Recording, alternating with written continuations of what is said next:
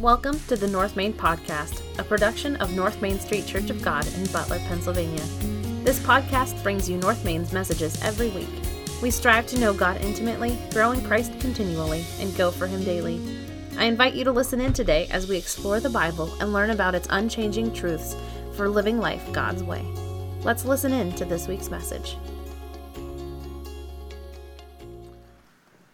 Well, again, welcome to North Main Street Church of God. We're so glad you're here. I'm Pastor Brandon, one of the pastors on staff here at North Main Street. And I get oftentimes a lot of questions from people that are relatively new to us that want to make this their church home. And they ask questions like, well, how do I make this my church home? What membership process do you have to go through? And actually, being a part of the Church of God Anderson, Indiana, which is the fellowship we are linked to, we don't have a formalized membership process because we don't believe in formal membership. What we believe that is if you are a believer in Christ, you are a member of God's holy church. There's nothing we can do to add you to that roll book. It's what you do to believe in Christ that makes you a member of God's holy church. And we believe His church is pretty grand and pretty big. It's not necessarily a facility. Rather, it's a people who gather in His name to worship Him. So, having said that, how do you become a part of this church? Well, there is an actual process to become a faithful attender, or if you like the word membership, if you want to be a member, there's a process, and the process is our Discovery series. We had a class that started this morning called Discover North Main. That's the first in a 4-part series that you want to go through to be a part of North Main. So in case you were curious about that, if you've never attended those classes, even if you've been here for 100 years, and you still have breath of life, you are welcome to join in and go through the Discovery series with us. It is something I don't think you would want to miss. Maybe you've been here forever and you don't know what the process is to become a fully active person here at North Main Street Church of God. This is the process. It's called Discover North Main, then we discover faith, and then you discover you, and the final one is Discover Your Fit, which is just kind of a chain link process to get connected here. That's my little commercial blurb before we get into the sermon. Does that feel good? Amen. All right, good. And we want you to get involved. We don't want you just to come on Sunday mornings. We want you to get connected because we believe when you are connected in ministry, you impact the kingdom of God for His righteousness and His glory. And there are so many things that come from that. So many experiences that you otherwise wouldn't happen in your faith walk if you become a part of a process like that. So please, inquire. It's not too late to sign up for Discover North Main. Meets Sunday mornings at 9 o'clock in the morning. We have a myriad of other small group opportunities for you, but if you are new to North Main or you just want to go through this, please see Christy Pittman, make a note on your communication card, or somehow get that information to the office and we will get you signed up and get you the information, okay? All right, now having said that, we are done with Love Does. No, actually we're not. It's an ongoing process. You should still continue to do love because love is an action. But we finished our series on Love Does last week, and now this month we're starting a new series called Hopeful in the Meantime. We've been looking at the definition of love by Paul's definition in 1 Corinthians chapter 13, which says this: love is patient and kind. It's not jealous, boastful, or proud, or rude. It doesn't demand its own way. It's not irritable. It keeps no records of being wronged. It doesn't rejoice about injustice, but rejoices whenever the truth wins out. Love never gives up. It never loses faith. It's always hopeful, and it endures through every circumstance. And some translations add that love never fails. Today we're going to be looking at the aspect of love that is always hopeful. And the best place that kept coming to mind when I was planning this series several months ago was Hannah, the story of Hannah. Now, she doesn't have a huge part in Scripture, but if we look at 1 Samuel, starting with chapter 1, we pick up this story of Samuel's birth, but it doesn't start very easily. It starts with a woman named Hannah and her husband, Elkanah, who were trying to have kids together. Elkanah had another wife, and yes, in those days, it was common to take multiple wives. Now, you might ask, does God say that that's okay? Well, he is very absent in saying whether or not it's okay or not. But if we look at what God designed from the very beginning of time, did he design one man and two women at the beginning of creation to be in a relationship together? And what did he say at the very beginning? Now, I know this runs against the grain of culture in our culture today, but just hear me out on this, because we believe that Scripture states what is truth, and we should live by that.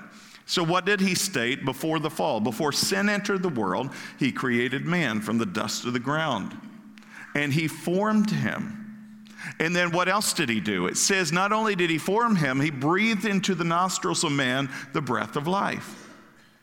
In Genesis chapter 2, we get this perfect image of God creating everything, bringing the animal kingdom to Adam to say, what will you name them? And he names all of creation's animals, and he still is left wanting. And God says, well, it's not good for man to be alone. So what does he do? He creates a woman. Now, we think it's from a rib. We don't really know. It just says he took something from the side, flesh from the side of Adam. Now, in order to do this, he had to knock Adam out. I think it was a heavenly 2x4, but I don't really know for sure.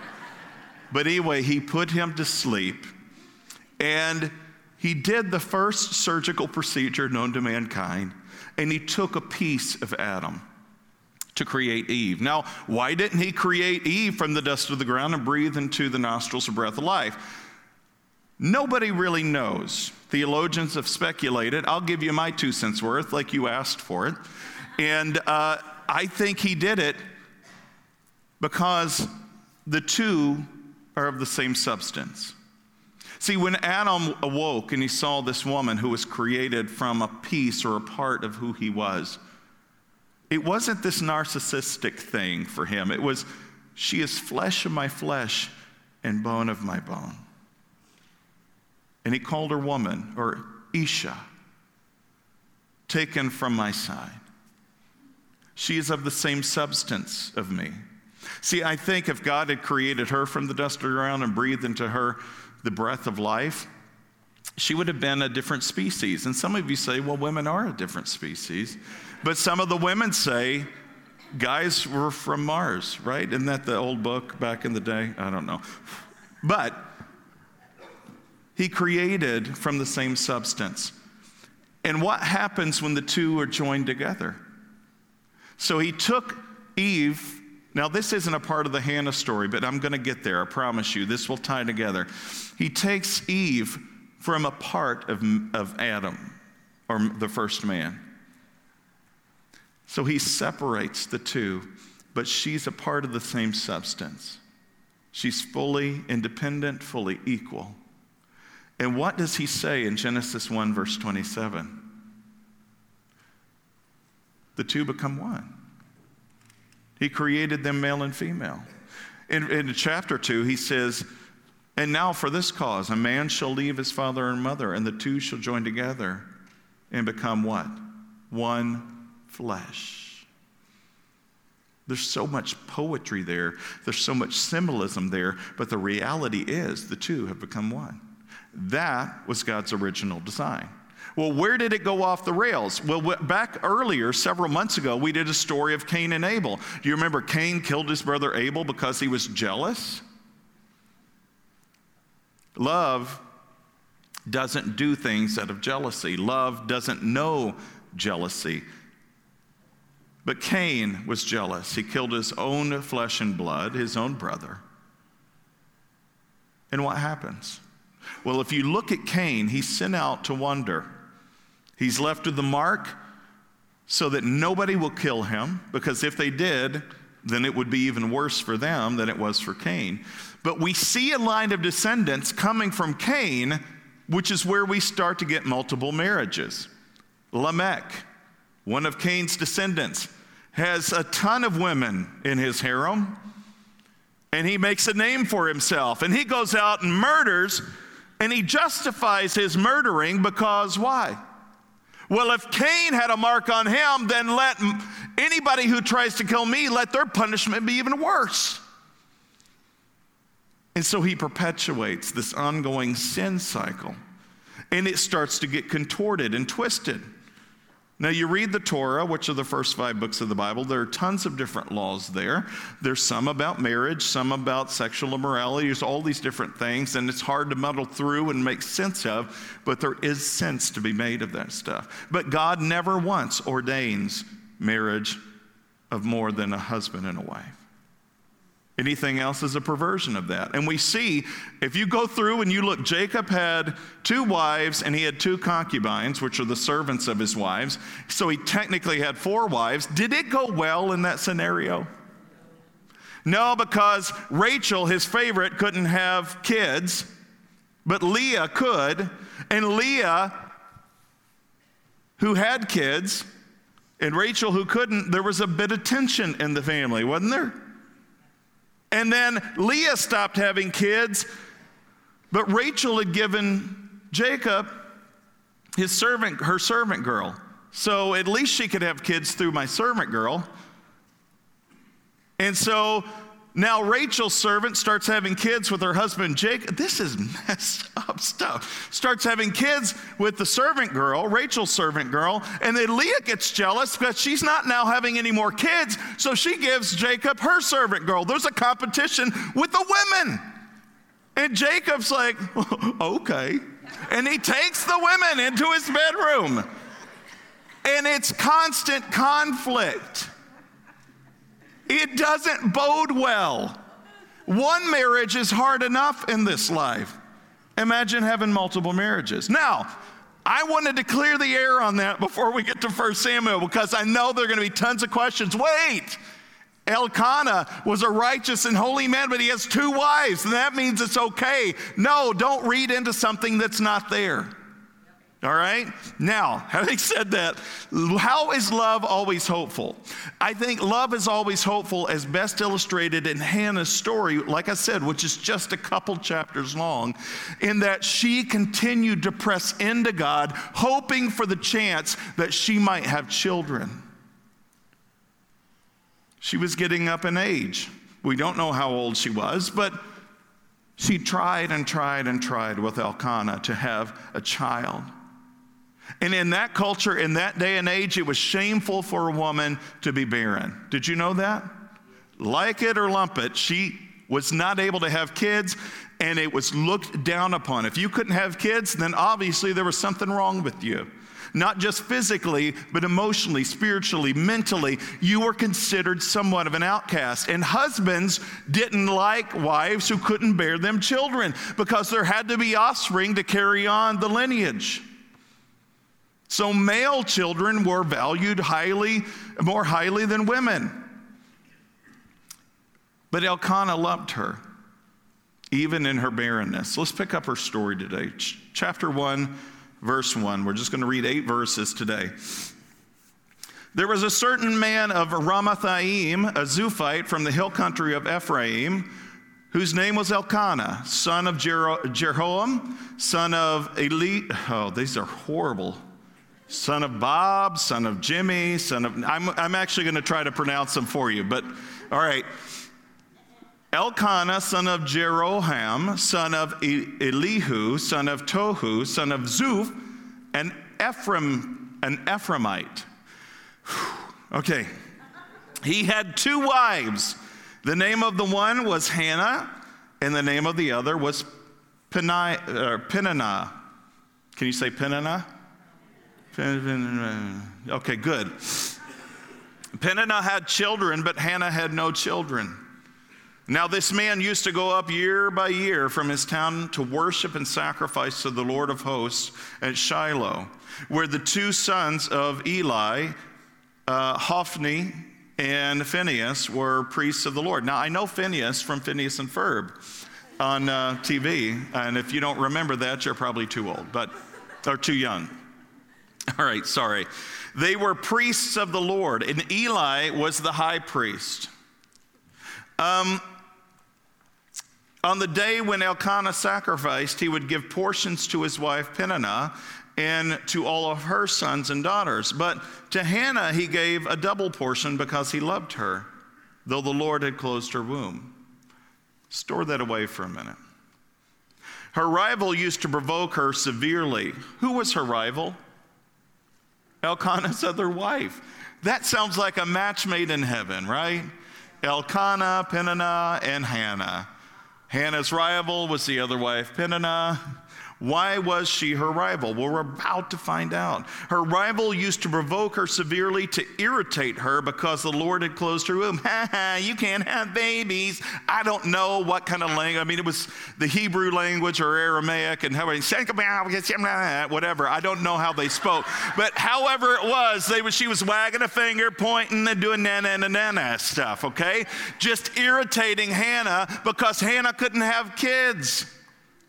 And irritation is the best translation we can get from this, but irritation doesn't quite speak what was happening in Hannah when Peninnah would provoke her. So it went on year after year. As often as she went up to the house of the Lord, she used to provoke her. Because Hannah went too, Peninnah went as well. It was customary that the family would track to make these sacrifices. Only Elkanah could make the sacrifice on behalf of the family. And so they'd go together, and on the journey there to make the sacrifices, Peninnah would just goad and provoke and irritate the heck out of Hannah. You know, there's not much new under the sun. That stuff still happens today, doesn't it? When somebody has something and another person doesn't, there's always this bullyish mentality that tends to rise up in certain people to show off what they have when other people don't. To prod, to poke fun, to make fun of those who don't have the best clothes from the best stores or the right kind of labels. And so there's this hierarchy that's been established in the sinful world that says if you have all of this stuff, you're better than the person that doesn't. But in God's kingdom, do you think there's a hierarchy like that? No. In God's church, in the early church, it was never supposed to be that way either. You read Acts chapter 2, 42 through 47. It says they had everything in common. Where there was one among them that had needs, somebody that had extra would sell off property or sell off things so that those who had need would have no needs. The early community of faith had no needs among them. And this is what stunned the outlying communities outside the church. Are like, what is it with this group of people? They care for one another. And they aren't even family members together. Some of them are aristocrats. They are high authority people in the community, and other ones are just really like street cleaners. How is it that they can be family together and share everything together and there be no needs among them? These social classes don't intermix. See, this is the kind of stuff that was going on in Hannah's day, and it continues to today. And you know why? Because of the perpetuation of this ongoing mindset of sin and death that permeates, sadly, even the church today in our culture. How many of you have looked down the noses of others in the church or have been looked down from other people inside the church? It's sad. It shouldn't be. It is sinful, and it permeates an environment of death. But this is what was going on in that small household, Elkanah, Peninnah, and Hannah. And Peninnah was relentless. And every year when they would go, Peninnah would provoke, would irritate. Therefore Hannah wept, it says, and she would not eat. It's not that she couldn't eat, she wouldn't eat. Have you ever been so racked to the core, so depressed, so hopeless that you couldn't eat? Have you ever been so grief-stricken that you didn't even want to get out of the house? You had no appetite. This was Hannah. This was her story. But her husband Elkanah said to her, Hannah, why do you weep? Why do you not eat? Why is your heart sad? Am I not more to you than 10 sons? Now, I think that's a bit arrogant. But if you know what he's saying here, it's not arrogant. Because it's almost like, hey, you got me, baby. Right? That's not what he's saying, all right? What is he saying to her? What did I tell you was customary in that culture at that time? Even the husband wouldn't like the wife who was barren. But he loved her. He cared for her. He didn't care that she couldn't have children. I'm sure he wanted that for her, and he wanted it for himself to some degree. He wanted to have kids with her, but she was unable to. But do you think for a second that made him angry with her? That made her an outcast to him? Definitely not. What he's telling her is, I still love you no matter what. I care for you. I don't care if you can give me 100 kids or 1 kid or 0 kids. I still love you. That doesn't matter to me. And he proved that to her by giving her a double portion of the best of the sacrifice. Because what they would sacrifice on the altar were only certain portions of the meat or the sacrifice. And then they would give certain portions of the meat back to the family. And when they got those certain portions back, remember, he would give her a double portion, even though she had no kids. He was treating her well. He was treating her with grace. He was treating her with this unconditional love.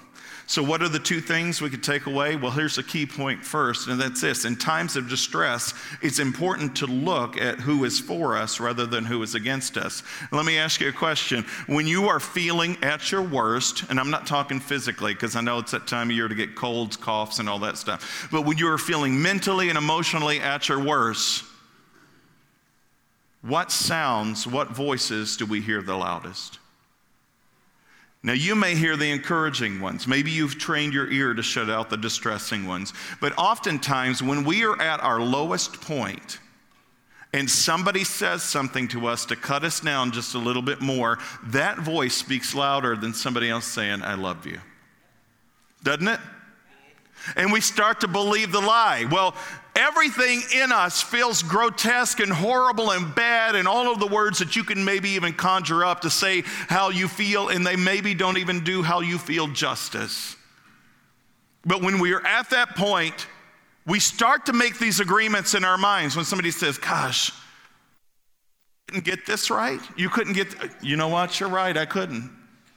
And then another person totally unrelated to the situation, or maybe not even knowing that we're going through a rough time, will say something else. And they don't mean it to cut down. It may even be a constructive criticism, but we take it as criticism nonetheless, and we continue to get cut down. Yeah? Oh, they're right. And we start to believe the lie that we're worthless, we're hopeless, nobody loves us, nobody cares for us. It would be best if we just go away from everybody, run away, or do the unthinkable and commit suicide.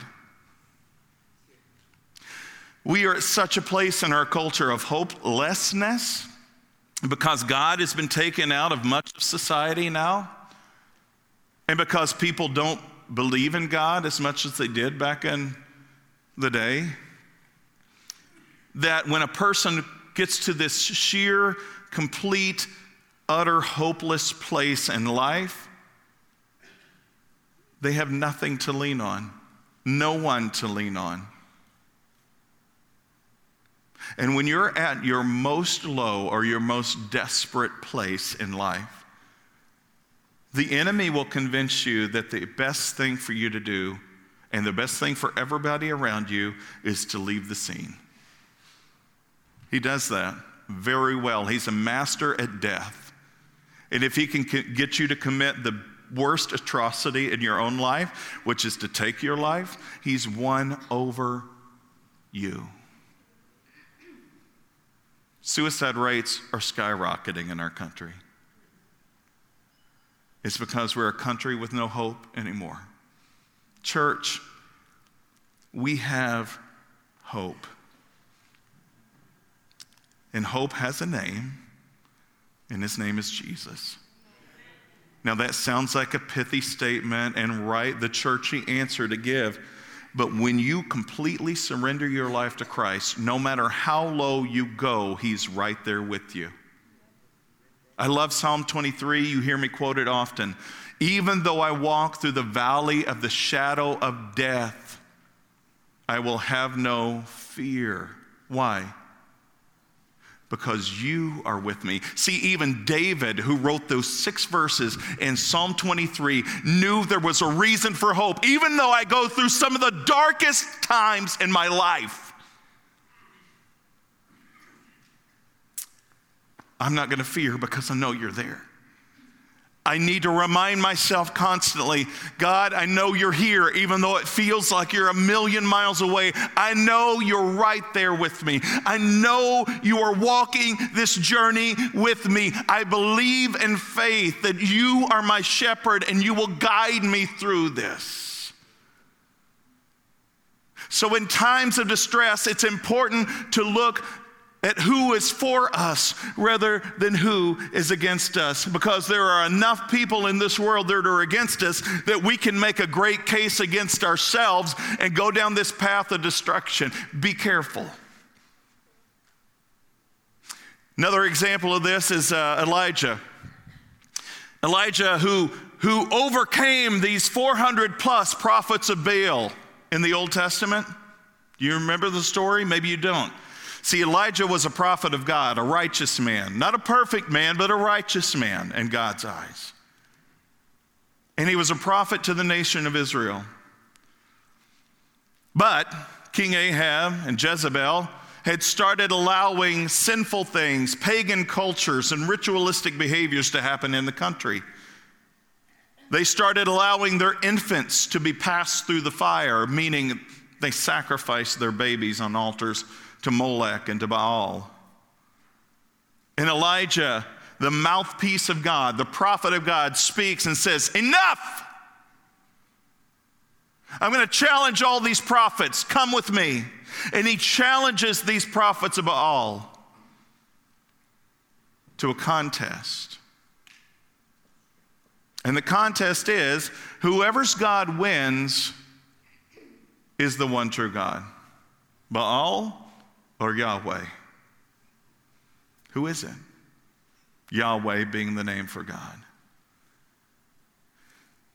Elijah has this contest. The prophets of Baal work day to night, and their God never shows up. And Elijah prays a prayer to God, a simple prayer. And in that one instance of prayer from a righteous man, fire from heaven fell, consumed the offering and even the water in the trench around the offering that they'd poured over this offering. And you know what Elijah had done? Sounds brutal, but all the prophets of Baal were put to death. Jezebel finds out about it, Queen Jezebel. You think she's happy? Definitely not. You know what she does? She sends out mercenaries to find him because she said she wants him dead. Jezebel comes after Elijah. And Elijah says, bring it on. Actually, no, he doesn't. You know what he does? He runs like a scaredy cat. It doesn't match, does it?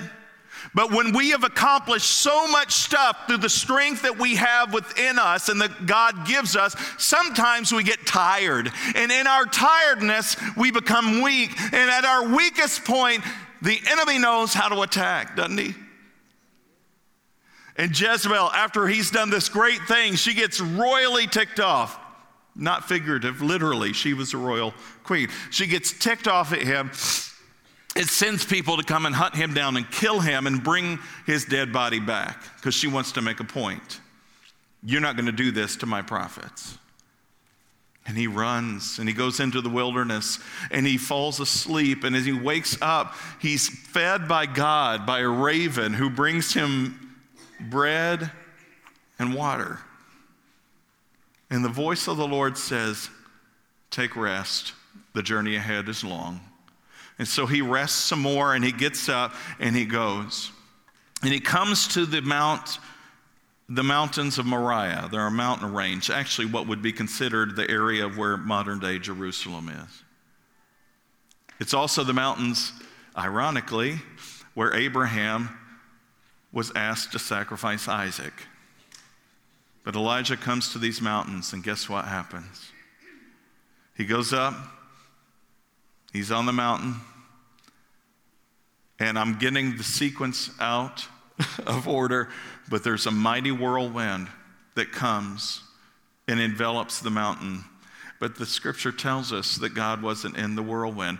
Then a mighty earthquake comes and shakes the rocks loose from the crevices in the mountain, but God wasn't in the earthquake. And then this mighty rushing fire, if you will, comes and envelops the mountain, but God wasn't in the fire. And as Elijah sits there and waits to hear from God and to see God,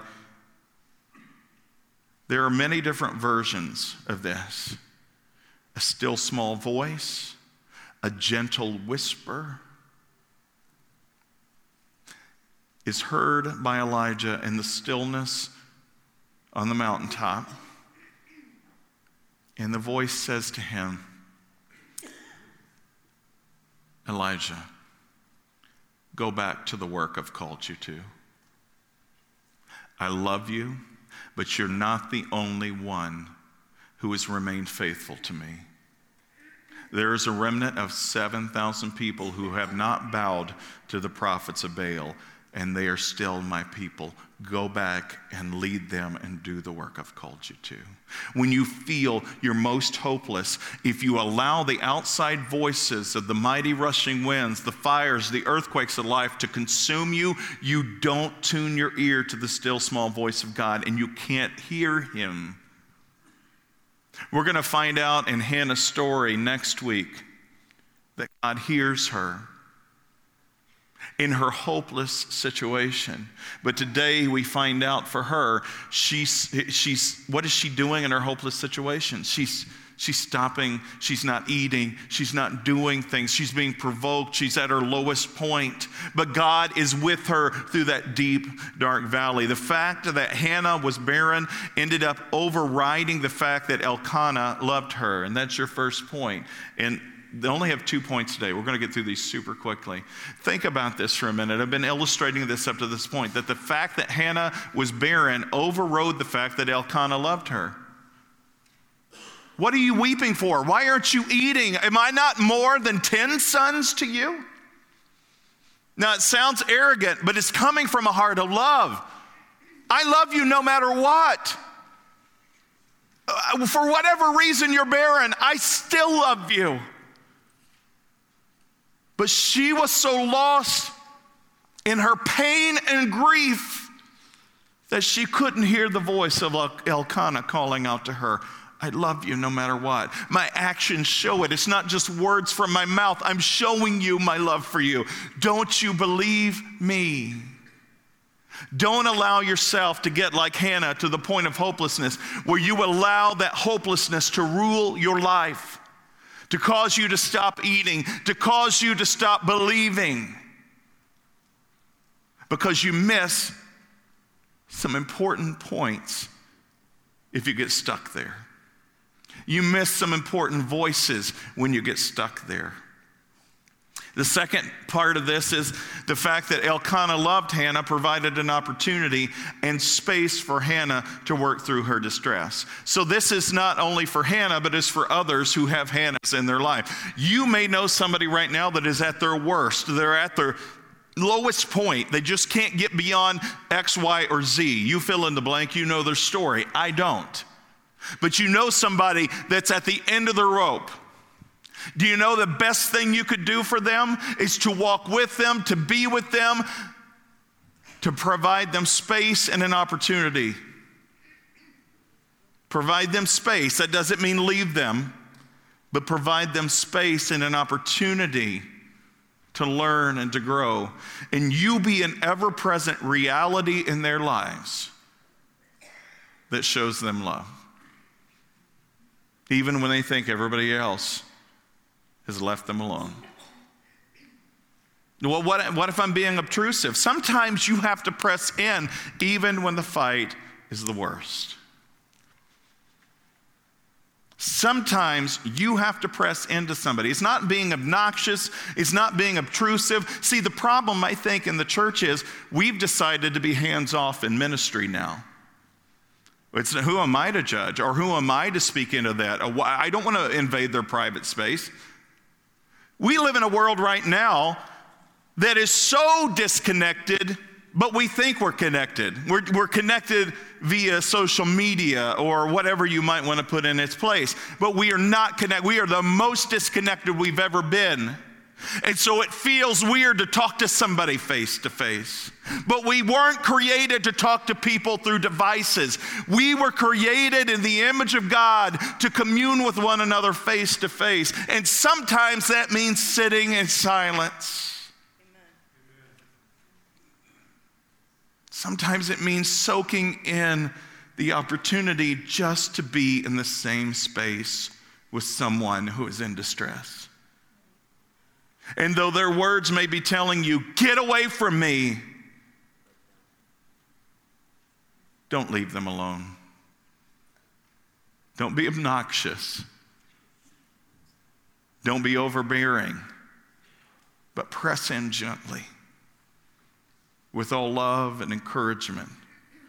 Show them that you're willing to walk with them through whatever season that they're in. It's not easy. Because you may be the outlet that they yell at, that they get frustrated with, but you continue to love them through that rejection.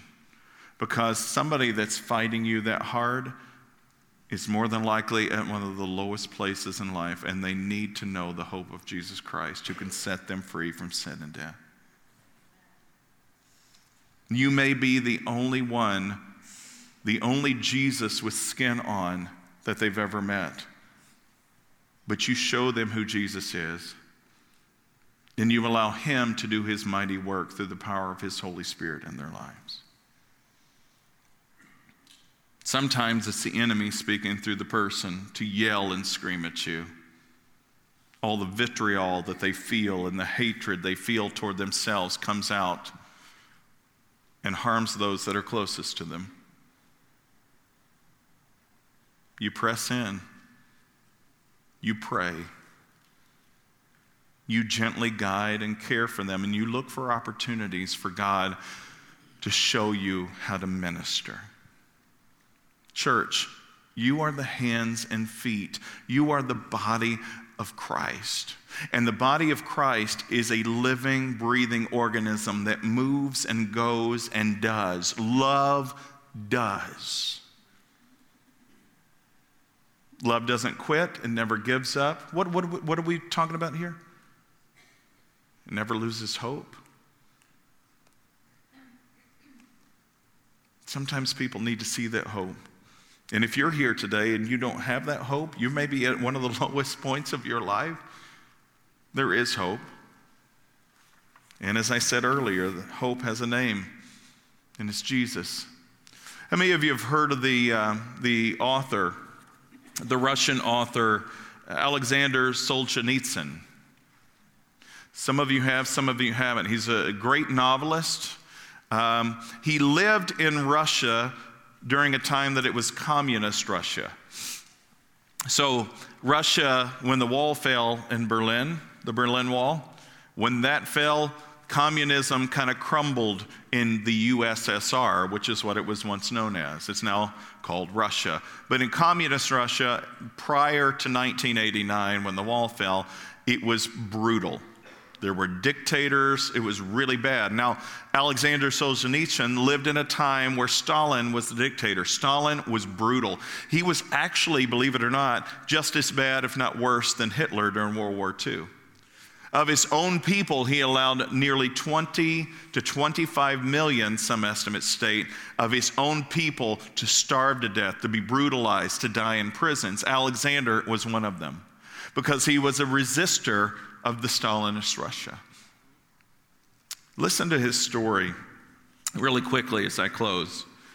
Alexander was a prisoner in this Soviet prison in Siberia. And if you know anything about Siberia, it's up, along the line of the upper parts of Alaska. If you go around the world, it is brutally cold, negative 40 below zero in the milder areas. It's brutal. And he was sent to be in a prison there. He became so weak and so discouraged, as a matter of fact, that he wished he would die. Death has to be better than the torture I'm experiencing in prison here in Siberia, he thought. The guards would beat him and usually would kill anyone that stopped working.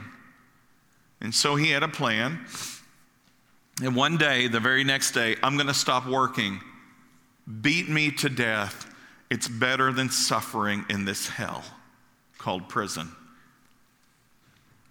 But as soon as he stopped working, another Christian drew a cross where Alexander could see it.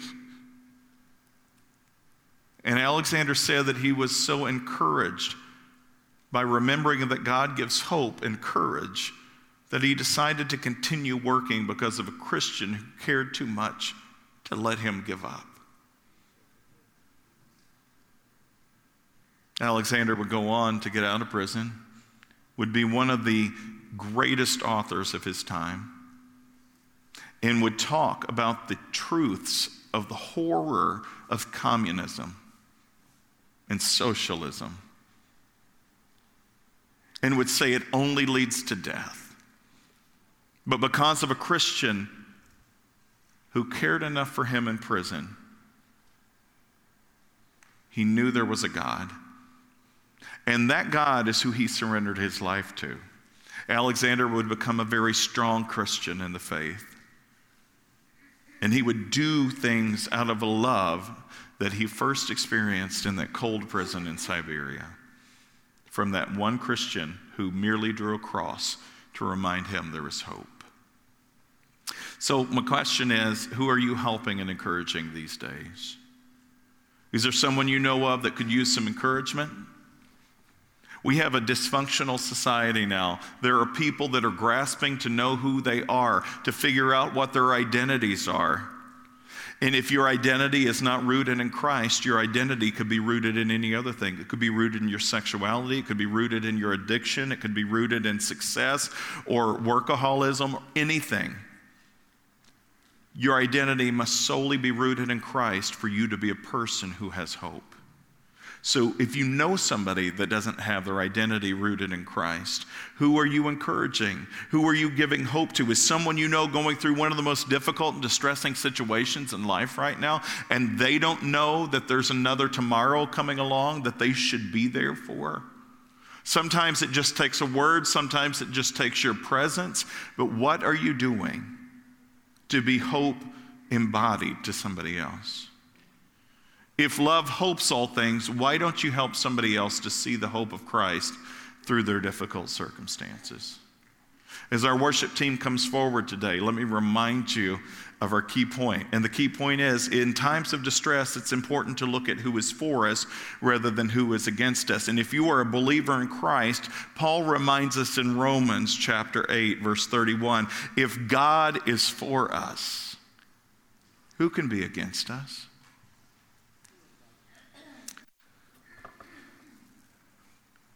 I've been at some low points in life too.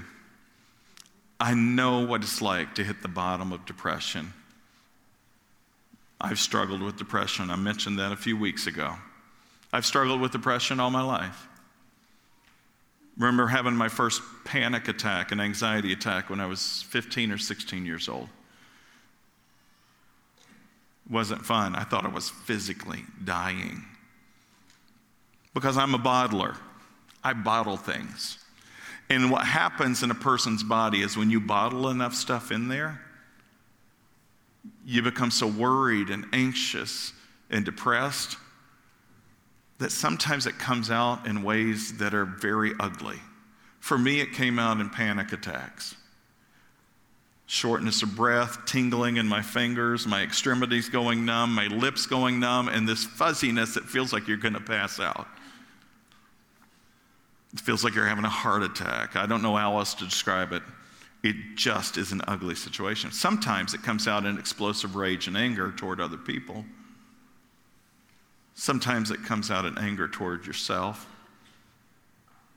And like I said earlier, sometimes people who bottle all of that nastiness in, that have no place of hope in their life, end their life. I don't know if you need hope or if you are a hope giver today, but I want you to have an opportunity to pray. I would love for you, if you want somebody to pray with you, to come to my right, your left. Maybe you're struggling to find hope. Or maybe you know of somebody in your life, that is struggling to find hope, and you want somebody to help pray with you for that. Please come to my right, your left. Maybe you just need to pray alone, and that's okay too. You can come to my left, your right, and you reconcile some things with this God of the universe who created you and knit you together in your mother's womb. Remember that you are fearfully and wonderfully made. And God believes in you enough to give his one and only Son for you. All he wants you to do is to believe. So I don't know where you are today. Are you like Hannah, distressed to the point of where you can't eat and where you can't think of anything but the reality of your current circumstance? Or are you somebody that could give hope because you've been through what some other people are going through now? Let's pray. Father, we know that you are the maker and creator of all things, that in you there is life eternal through your Son, Jesus Christ. That, God, there is life everlasting for those who believe in you through your Son, Jesus Christ. And that, God, through the power of your Holy Spirit, we can walk through some of the deepest, darkest valleys of life without fear, knowing that you are with us. Set us free from the burden of hopelessness, I pray. And help those of us who are bearers of hope because of our belief in Jesus Christ and what he did for us on the cross. Help those of us that know that hope to share that hope with others, even when they press away or press in or press away from us and fight against us. Help us to press in and show them the love of God that can cover a multitude of sin. We give you this time. It's in Jesus' name we pray. Amen. Thanks for joining us this week. Check back next week as we dig deeper and go further in our understanding of God's Word. Make sure to visit us on our website, www.northmaincog.org, where you can learn more about us. If you found value in today's message, we'd appreciate a rating on iTunes, or if you'd simply tell a friend about the show, that would be helpful too.